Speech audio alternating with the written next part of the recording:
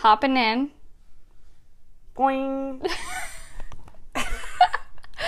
That was my hopping sound. That's good. Very cartoonish. Yeah, that's probably what it is. What's up, guys?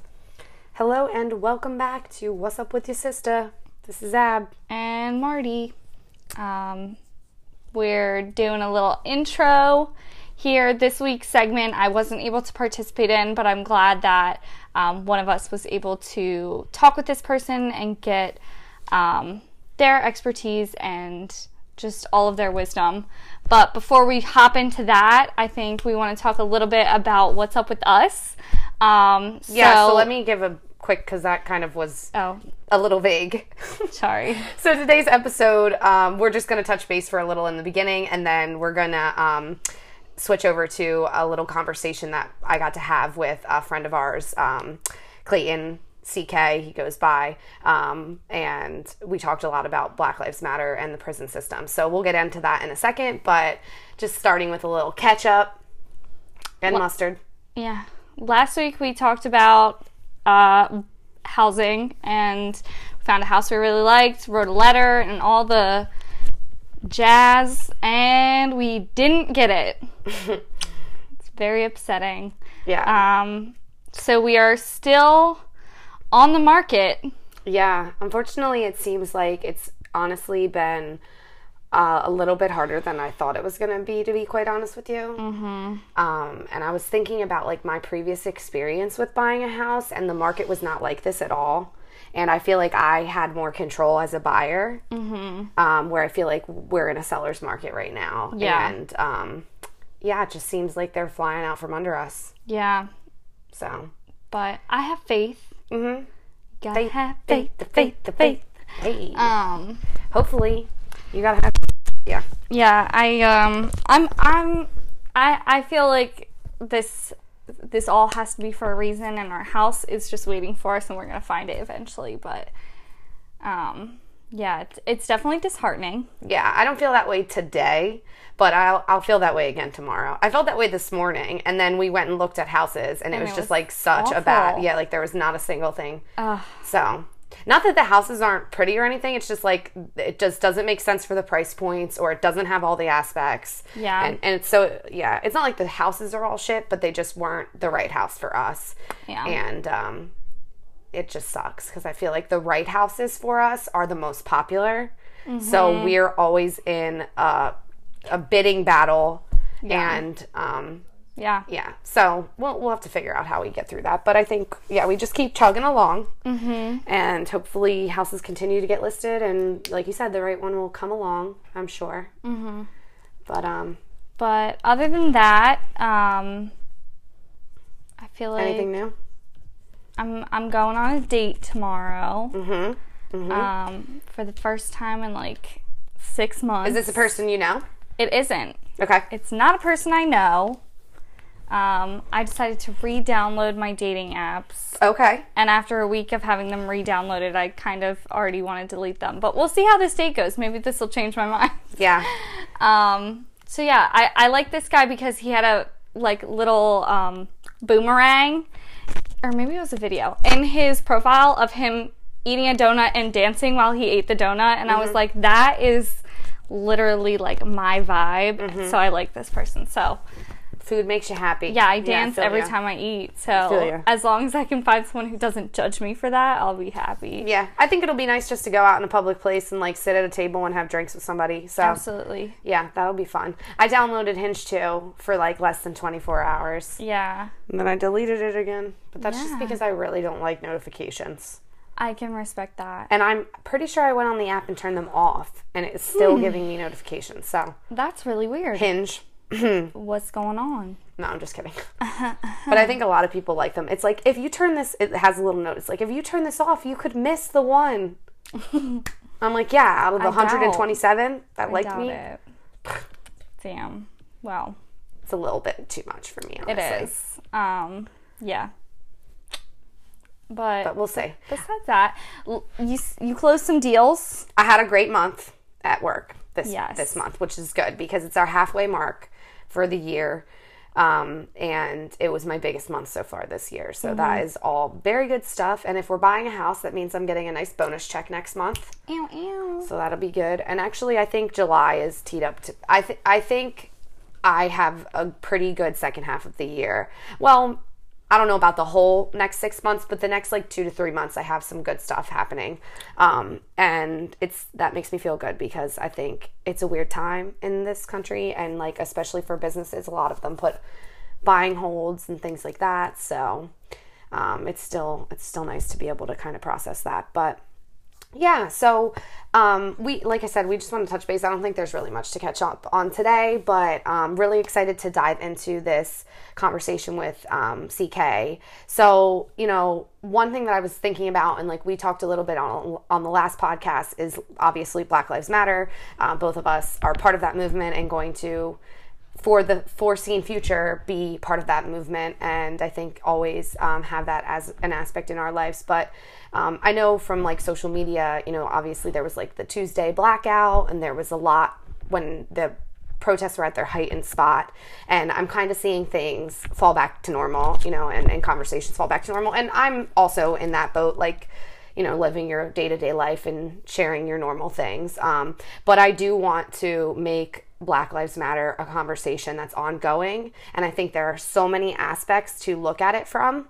So I'm hoping to have this be the first of many conversations with friends and others that we can learn from to talk about every aspect of our society, our systems, and how they suppress Black people. And so today and for this podcast, we really talked mainly about the prison system and how the prison system really fundamentally was set up and has been used and driven as a way to incarcerate in mass numbers Black people and really dismantle Black communities, Black families, take away Black fathers. There's so many aspects as to what the prison systems are doing, and not only that, but just the whole judicial system and how it is kind of inherently racist in its ways.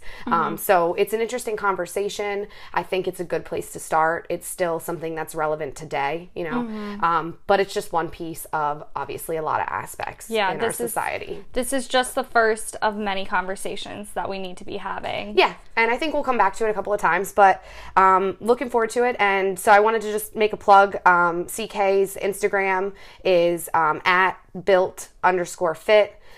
He's awesome, and he provides a lot of inspiration, and he also provides a lot of fitness inspiration. So anyone out there who likes to follow trainers, he's an awesome trainer. We go to his gym actually. So yeah, hopefully you guys enjoy it, and we'd love to hear your feedback as you listen to the podcast. All right, so we're just going to jump right in. Take a second to introduce yourself and maybe tell a little bit of your story, your background. Hey y'all, what's up? This is CK. My name is Clayton Kellum. I'm from Coatesville. Grew up in Coatesville. Right now, owner of a gym in Downingtown called Built Fitness, and just happy to be here. I love to have the opportunity to sit with, people who are like-minded and friends and family. So this is just a great time. I'm just thankful to be here. Awesome.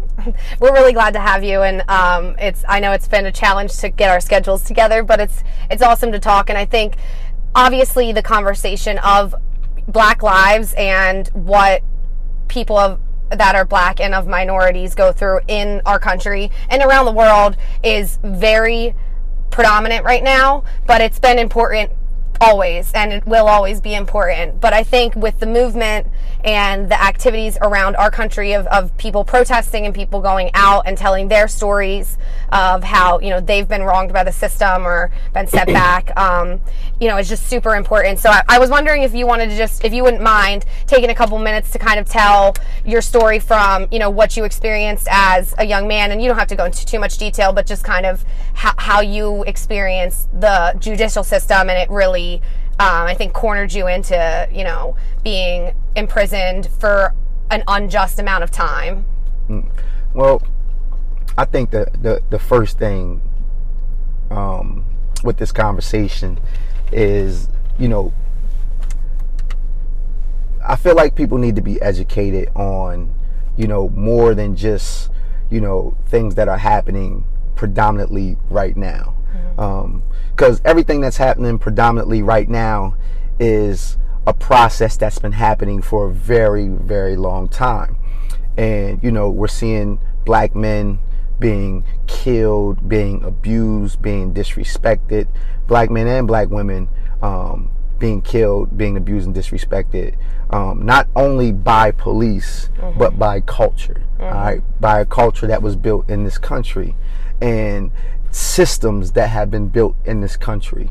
And so for me, you know, as a young black man who has experienced a lot of injustice, a lot of prejudice, this became a time for me to really look at, you know, the things that I'm doing that is really going to empower people to understand how to create change. And from my experience, you know, I was, when I got a chance to speak at the protesting in my hometown of Coatesville, one of the main things I wanted people to understand is it's a big fight, and you got to know that we're fighting on a lot of levels. And for me, I was sentenced to 20 years in prison under a very unjust, prejudiced law that was literally created to lock black men up for lifetimes. And it was created that way, and it has done it. You know, that law was created in 1986, and since 1986 to 2008, that law has predominantly been destroying black lives, black families, black culture within communities. And it's not to say that, you know, the things that, you know, I was arrested for don't deserve a penalty, but it's the way they set the penalty system up and set it up in a way that would just take a young black man and put him in jail for 20 years. And what's supposed to happen? I mean, think about that. And in your case and in many other cases, that was a first offense. So there wasn't even a strike system in you know, in those scenarios. And and we've talked about this, I think, in a couple different ways where, you know, it wasn't just to imprison you in that time, but it was to put you in a position where you either had to then stay in the system to survive or come out of the system and not be able to function in society. It created this narrative where you would never be a functioning member of society, and I put air quotes around that, but that was ultimately, I think, the goal of those of the laws. And what they were going to create is more distance between the black community and the men in the black community being leaders and being able to provide for their families and being home. Even. So you're hitting on exactly what that was created for. Now, that's a deep thought. Just think about that, you know, that leaders in government that can enact this law. When laws are created, they have to go through stages. They have to go through the House. They have to go to the Senate. The president have to sign. You know, there's stages. And that to think that in every stage there was an agreement on a law that's being created to lock black men up for a period of time that does not take into consideration their background, things that they have done, doesn't take into consideration the way that their community is affected. It doesn't take into consideration anything. They created the law in a way that black men would be locked up for extended periods of time. In that period of time, what's happening? There's no education system set up within the Bureau of Prisons. All right. So what's supposed to happen? A young black man is supposed to go in there, and he's supposed to learn how to survive in there without nothing being given to them to teach them, to coach them, to guide them to how to get through this sentence and then return to society and be a productive member of society that will supply for themselves and their families and their community. There's nothing given in that process within the Bureau of Prison Systems. And so here's the law. The law is created to put you there for a long time. You're there for a long time. And while you're there, you're basically becoming institutionalized by a system that's not even creating a way for you to go home and win. But it's creating a system for you to work. So it becomes another system of slavery. Because we worked there. You know how much I was paid for my job there? No. 10 cents an hour. Oh, I was going to say, I don't think they don't even technically have to pay you guys. 10 cents an hour. They technically do because these places that we work for are actually subcontracting businesses that sub their workers to the Federal Bureau of Prison. So I would work 8 hours a day and really make 80 cents. Wow. Hard labor. Yeah. So it becomes, this became a system of new slavery. And so, you know, once again, I'm thankful. I'm thankful to God that, you know, I was, you know, cultivated in a way, you know, through my parenting, and that I was cultivated in a way through the men that I encountered in the system to not allow me to give up, to cave in, and to quit, and not allow me to see myself as being a prisoner, but to allow me to see myself as somebody who was going to go through this process, and who was going to change, and who was going to grow, and who was going to get smarter, and use this process to build himself as a man and come out with a plan to succeed. But the system in itself is not created that way. And like I said, once again, the reason why this is an issue now with the Black Lives Matter movement is because we're looking at systems that have been created to shut down the black man or black people. Yep. We're not just looking at policing, because that is a system, and we're looking at what's happening, and so we know that we have to shut down that system. We have to correct that system, but we're also looking at the justice system, because in that system we have a strike against the black man and the black community that is trying to lock us up, use us as slave labor, and send us home with nothing so that the process continues. Exactly. How long would it take, you know, for them to end up violating probation or parole when they're back home? You know, when there's no jobs to get, and there's nothing, you know, there's no opportunities for them. Statistics say that 67% of black men released from jail are back in jail within 6 months. Wow. That's statistics. All right. The recidivism rate is 67% of black men released from jail. 67. That's high. Is back in jail within 6 months. Yeah. Now, once again, you know, you have some people who are far left or whatever, who will say, well, that's their doing. But it's not. It's not. And they'll say, well, why is it the responsibility of the prison or whatever to rehabilitate you or to do anything to you to make you change? Well, it is, because if you actually think about what prison is there for, if it's just there to penalize you and, you know, whatever, and to give you time for whatever crime you did, then the system is already set up to fail. Yeah. The system is, if we're looking at, you know, okay, we're going to send these guys home and we're going to send them home with nothing, what do we know is going to happen? Yeah. And so how are we doing anything to change that? So once again, I'm thankful, you know, because what happened to me in prison, I began to think to myself, there was a time period where, you know, prison was getting the best of me. Yeah. And I started, you know, I had somebody that really was in my corner that, you know, continued to pray for me and continued to send me the word of God, but also continued to, you know, speak life into me within my journey. But at some point, I started to say to myself, somebody's going through this and they're going to come out winning. There's a guy like me, my age, 20 years old, 22 years old, somewhere within this country going through the same situation I'm going through, and they're going to come out and win. Yeah. And so what am I going to do? You're going to do it too. I'm going to come out and win too. Yeah. You know what I'm saying? And so that for me was a big part of changing. It was like, I can't let the system, I can't let the injustice, I can't let the pain, as hard as it is to see the end of a 15-year sentence, you can't see it, but at some point you got to make a decision. Yo, I got to live, and I got to educate, and I got to change, and I got to win within this situation. Yeah, it's interesting because I think mindset comes a lot into it, but that's not something that people have naturally, and a lot of people may not even have someone in their corner or even family to call them or connect with. And so, you know, from a just tearing down on someone's mental health and looking at what you're valuing them as a person and what you're telling them that they can accomplish through this system, and there's no outside influence saying you matter and you're awesome and you can do anything you put your mind to and don't give up. You know, there's none of that coming in, and so like I really appreciate that you spread that into the world, not only to black people, to all people, but I think it's so important for anyone who's being marginalized and beaten down by the system to to just know that it can be almost a mindset thing. I mean, obviously the system is going to be against you in ways, and we're fighting to change that. But if you're stuck in that situation, and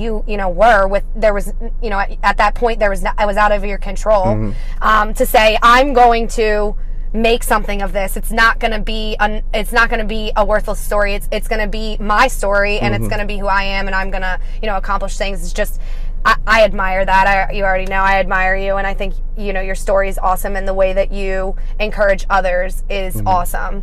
But yeah, that piece, and I think the goal is that some of those laws have changed, and some things have been rewritten. And I watched on Netflix the series docu-series that's 13, yes. Which I think is a good explanation of what you specifically experienced and what was happening in the 80s and 90s, where everyone was tough on crime, and it was really across, from a political perspective, all parties, that there was this idea that you needed to fight crime or fight drugs, the war on drugs, but ultimately it was only really the drugs in the impoverished communities, not the drugs in high income communities. Right.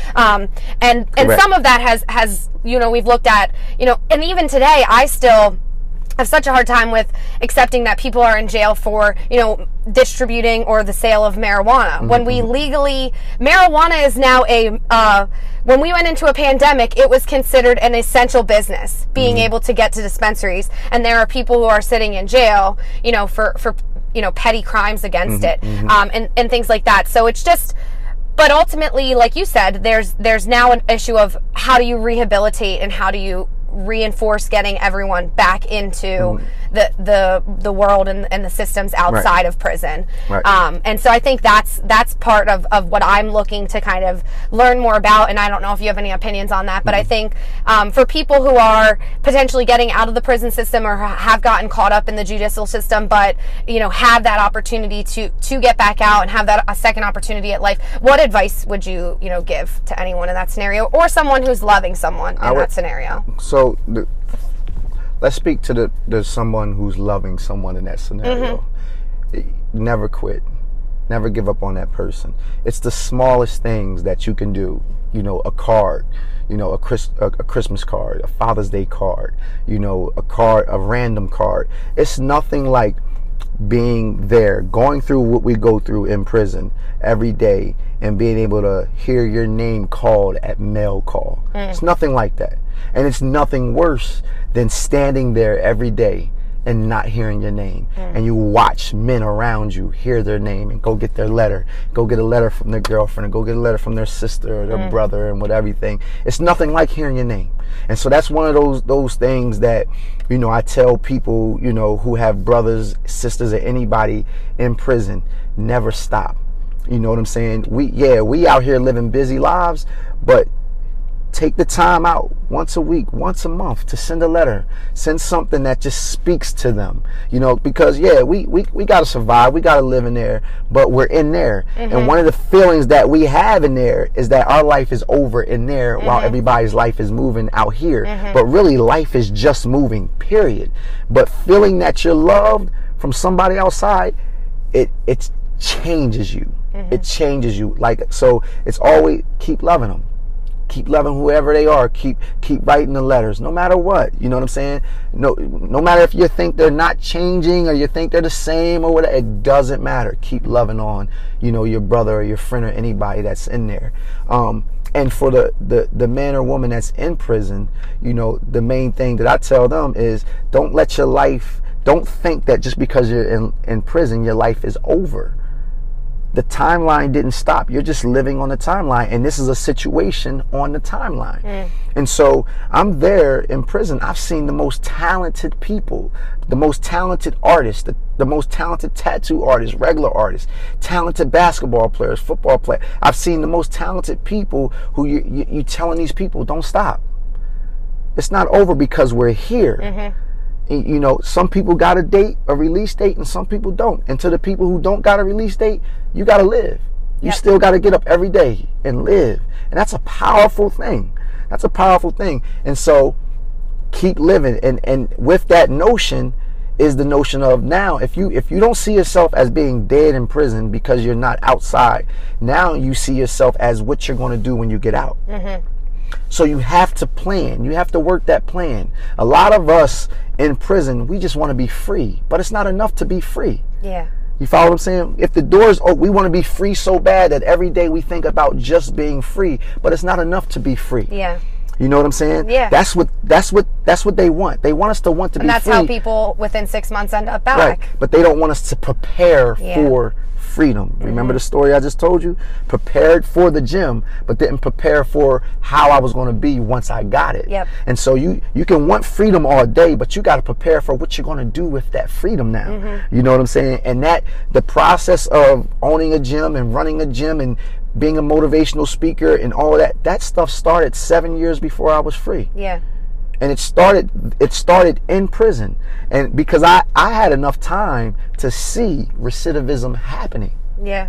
Yeah, think about that. I was in prison 15 years. So you know how many men I've seen go home, come back, go home, come back, go home, never come back, go home, get killed, go home, OD on drugs, go home, come back with AIDS, go home. You know how much stuff I've saw in 15 years that I was taking note of, that I was learning from, that I was saying, that can't be me.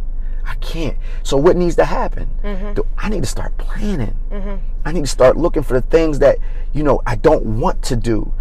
I need to start thinking about how I don't ever want to come back to this. I need to start valuing what freedom is going to mean to me and start planning for what I'm going to do as a father. Yeah. How I'm going to supply for my child. How I'm going to be a man and be able to stand up in society and be able to stand in front of a woman and know that I can take care of her. I thought about these things well before I came home and started initiating the plan of action on how that would happen. You know what I'm saying? Yeah. And so it wasn't easy. It wasn't easy, but it was me seeing the constant failures in the system and how men weren't being prepared for what to do with freedom. I think even that advice could go for someone who's not necessarily in the justice system, but even just, you don't get to choose what communities, families, and neighborhoods you're born into. And in some cases, you may be limited on, what you think you can achieve in life and what you think you can do based on where you stand and what's around you, what resources are around you. So I think even the mindset of saying,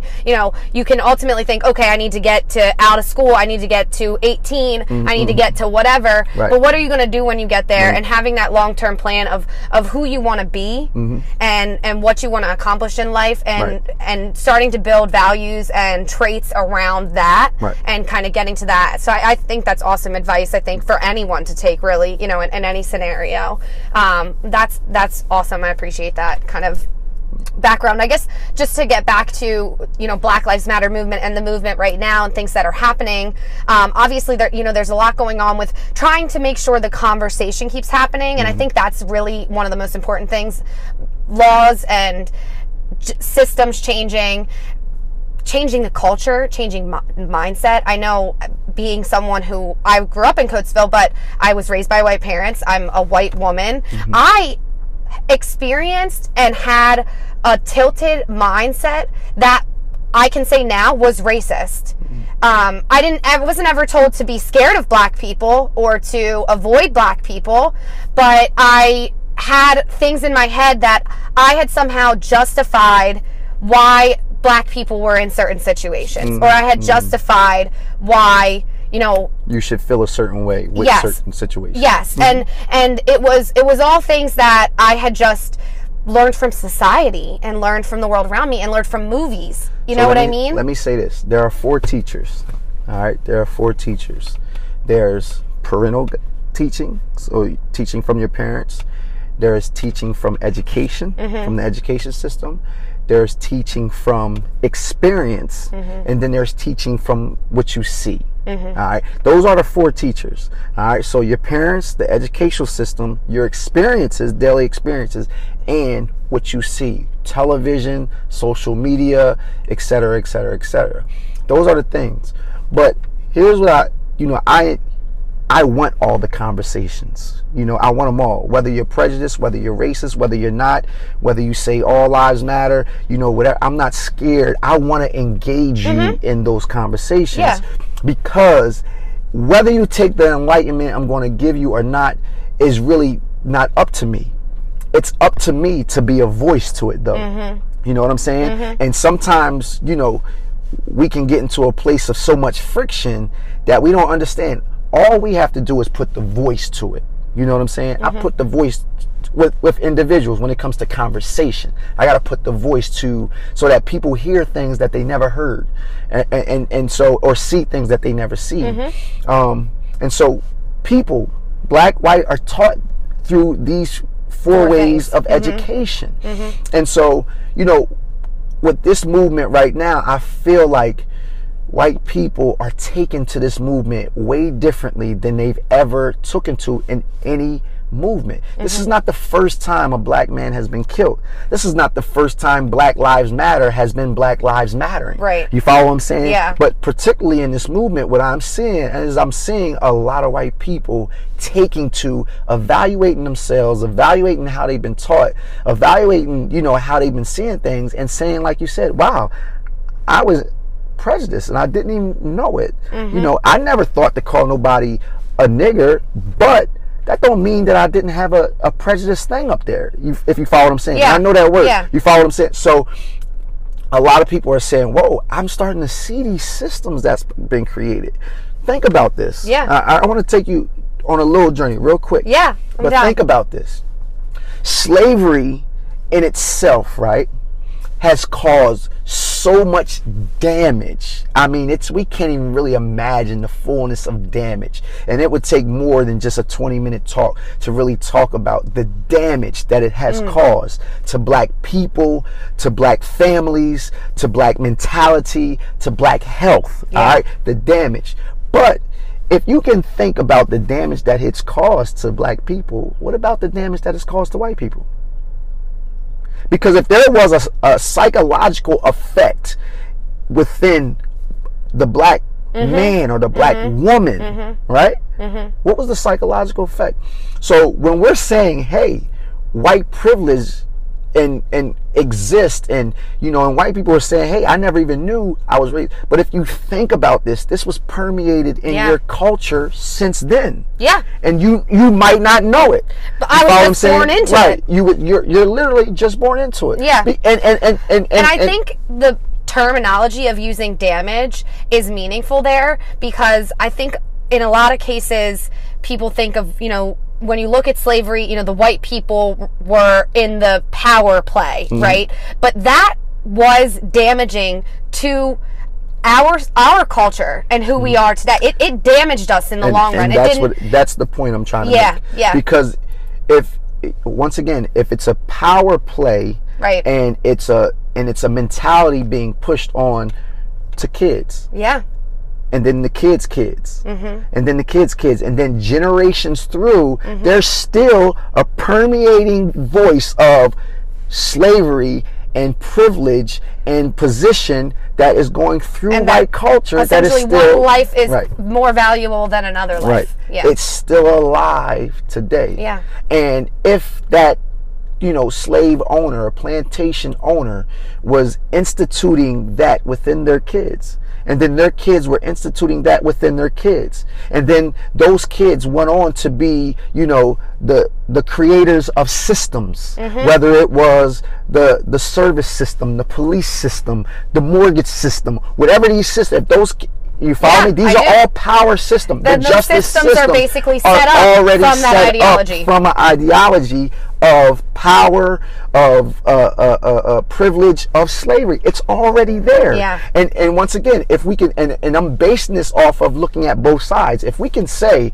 how damaging slavery was to black culture and black people, then flip it and say, dang, wow, imagine how damaging it is that it's been still permeating from that time to now within white culture and white people. If you follow what I'm saying. No, I do. So it's like, because that doesn't, when those systems are created, it's not created, they weren't never created to be even or equal. Yeah.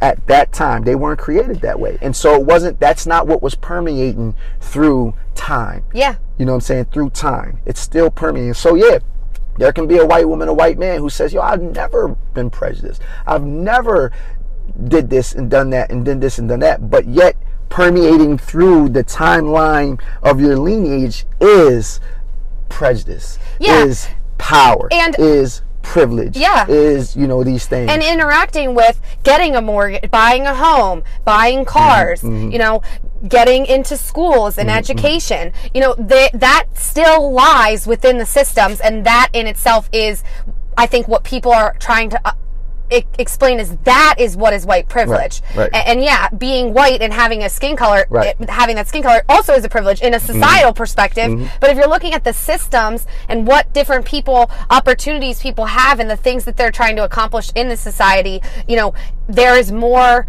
on the white person's side, or the, you know, the people who come from that heritage to get access to it, to be for it to be available to them. Yes, because it was the system was created that way. The system, most of the power systems were created by white people. And once again, that came from their lineage. That came from, you know, their play. And so it's being able to look at that. It's being able to look at the truths of, people want us to not look at slavery and not look at that time period, but that time period created so much within both cultures that was so damaging that, you know, it's still we have to go back. Yeah, we have to. We have to look at it. We have to, because it's actually the staple. It's actually how we're here. Yeah. This is how we're here. Yeah. You know, we can't ignore it. We can't not go see it. We can't not go visit it. We have to. We have to go back. Reaction. Action and reaction. Action and reaction. So, an action happens. The world watches George Floyd get killed. 8 minutes and 46 seconds, a knee on his head by a white officer with his hands in his pocket, who proudly kills this man. Yeah. Right? The world watches. That's the action. Right? What was the reaction? Protests. Rioting. What was the reaction? Anger. What was it? We see all the reactions, but the minute we take our eyes off of the action that started these reactions, now we're in the wrong place. So when people come and say, "Oh, we're rioting," no, we're rioting because of what? Yeah.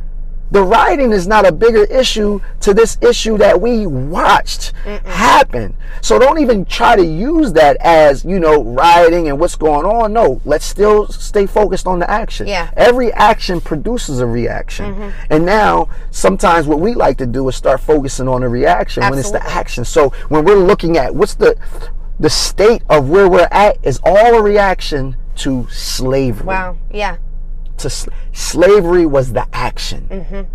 Everything we're experiencing now is the reaction. Wow. You follow what I'm saying? No, and yeah, so I do. we're all kind of looking for a way to evaluate how we got to this place, and there it is. Yeah. There it is. And evaluate years, evaluate being stolen, taken, being put on, evaluate being whipped and being made to be treated and thought of as an animal. Evaluate that. I know. And then evaluate the mindset of the person who did it.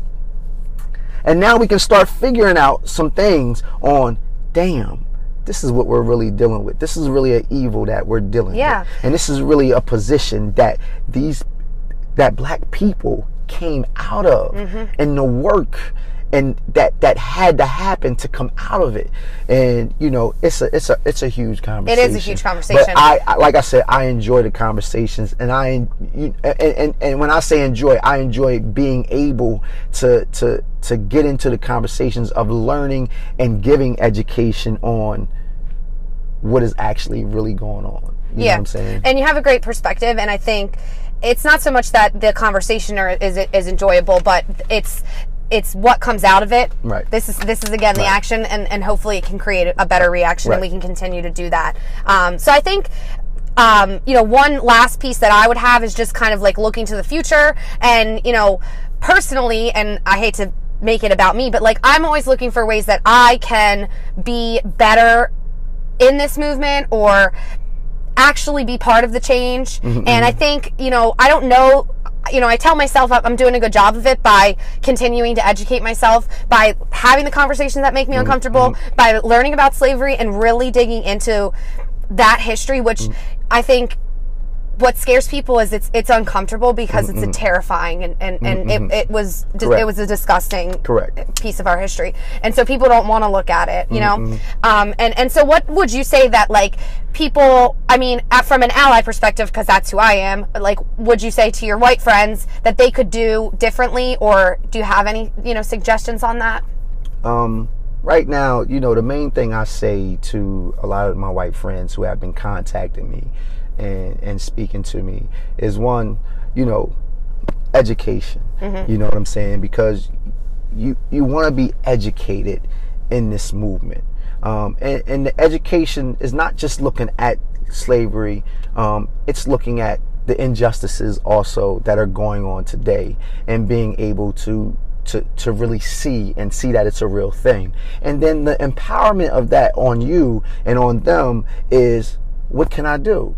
And whatever choice you make to do, I feel like that choice is from a great place because you were educated and you allowed that education to affect your heart and your mind to make a decision to band with a movement that wants to see Black lives, you know, matter, or wants to see justice, true justice happen within the Black community, or true justice happen with how Black people are treated within this country. That passion, and however that passion comes out, whether it's, you know, beginning to, you know, get involved with programs, get involved with, you know, movements, get involved with systems that are going to push these agendas. It all comes from a passion of education. It all comes from a place of love too. You know what I'm saying? It all comes from a place of love. So I don't tell people exactly, hey, this is what you should do. I say, yo, get educated. The fact that you want to be a part of seeing, you know, these injustices change is a lot.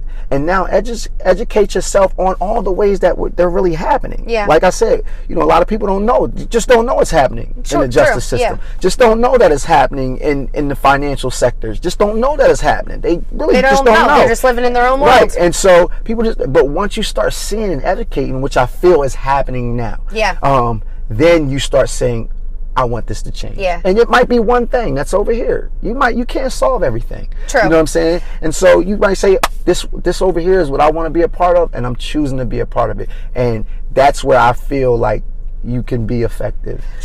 I also had thought about and talked with others about, not so much that you have to even change your life, but look at the things you already do and how you can support Black communities through doing them. So like your business, for example, and you cross so many boundaries. We already talked about this with your gym and your community. But if you know, can support Black businesses and people in your community, do that. You know, if it's already things you're going to be doing, then why not do it in those ways, and just do a little research to see if you can, you know, if you're going to spend your money on certain things, can you do it to benefit, you know, your community and the people who are in it. So I think that's one thing that I would suggest as well.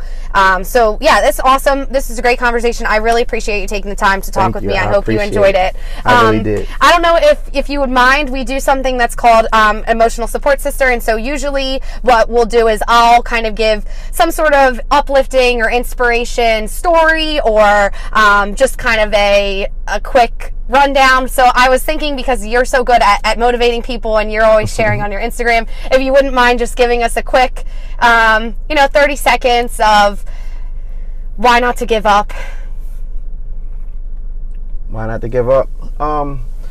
Because your life matters. And a lot of times we don't realize, there's a saying that says each one teaches one and iron sharpens iron. You know, and a lot of times we feel like we're alone in the things that we go through, no matter what it is, no matter what, all across the board. Sometimes we feel like we're alone, and that's what makes us want to give up, cave in, and quit. But you got to realize that you're not alone, and that your life matters. Whether it matters for your sister, whether it matters for your mom, whether it matters for your child, whether it matters for your neighbor, we need each other. Iron sharpens iron, and no person is an island to themselves. We need each other, and once you find your place and understand that, dang, I'm needed. I'm wanted, and I play a part in this thing called life, and this thing called love, and this thing called experiencing and living. I play a part in it, and I'm not going to allow myself to fail, to give up, to cave in and quit. When I was in prison, that was my mentality. I can succumb to this. I can, but I got a child out there that I gotta live for. And I gotta live for him right now. I can't wait till I get there to start living for him. I gotta live for that child right now. I gotta be a father right now. I can't wait till I get there to be a father. I gotta write letters. I gotta teach him how to spell. I gotta do all that. I gotta figure out how to do that in prison. Yeah. And that's when I realized my life matters to that kid. And so, you know, I would say that, you know, just being put on the spot, I would give that motivation. Just know that your life matters. Yep. Your life matters to me. You know, being able to sit here and talk about these issues, and to see your passion for seeing people enlightened, seeing your passion to see people motivated, inspired, seeing your passion to see justice happen. That's enlightening, and that's power to me. You follow what I'm saying? So each one teaches one. Iron sharpens iron. And that's the motivation, baby. That's awesome. Let's go. I like it. I like it.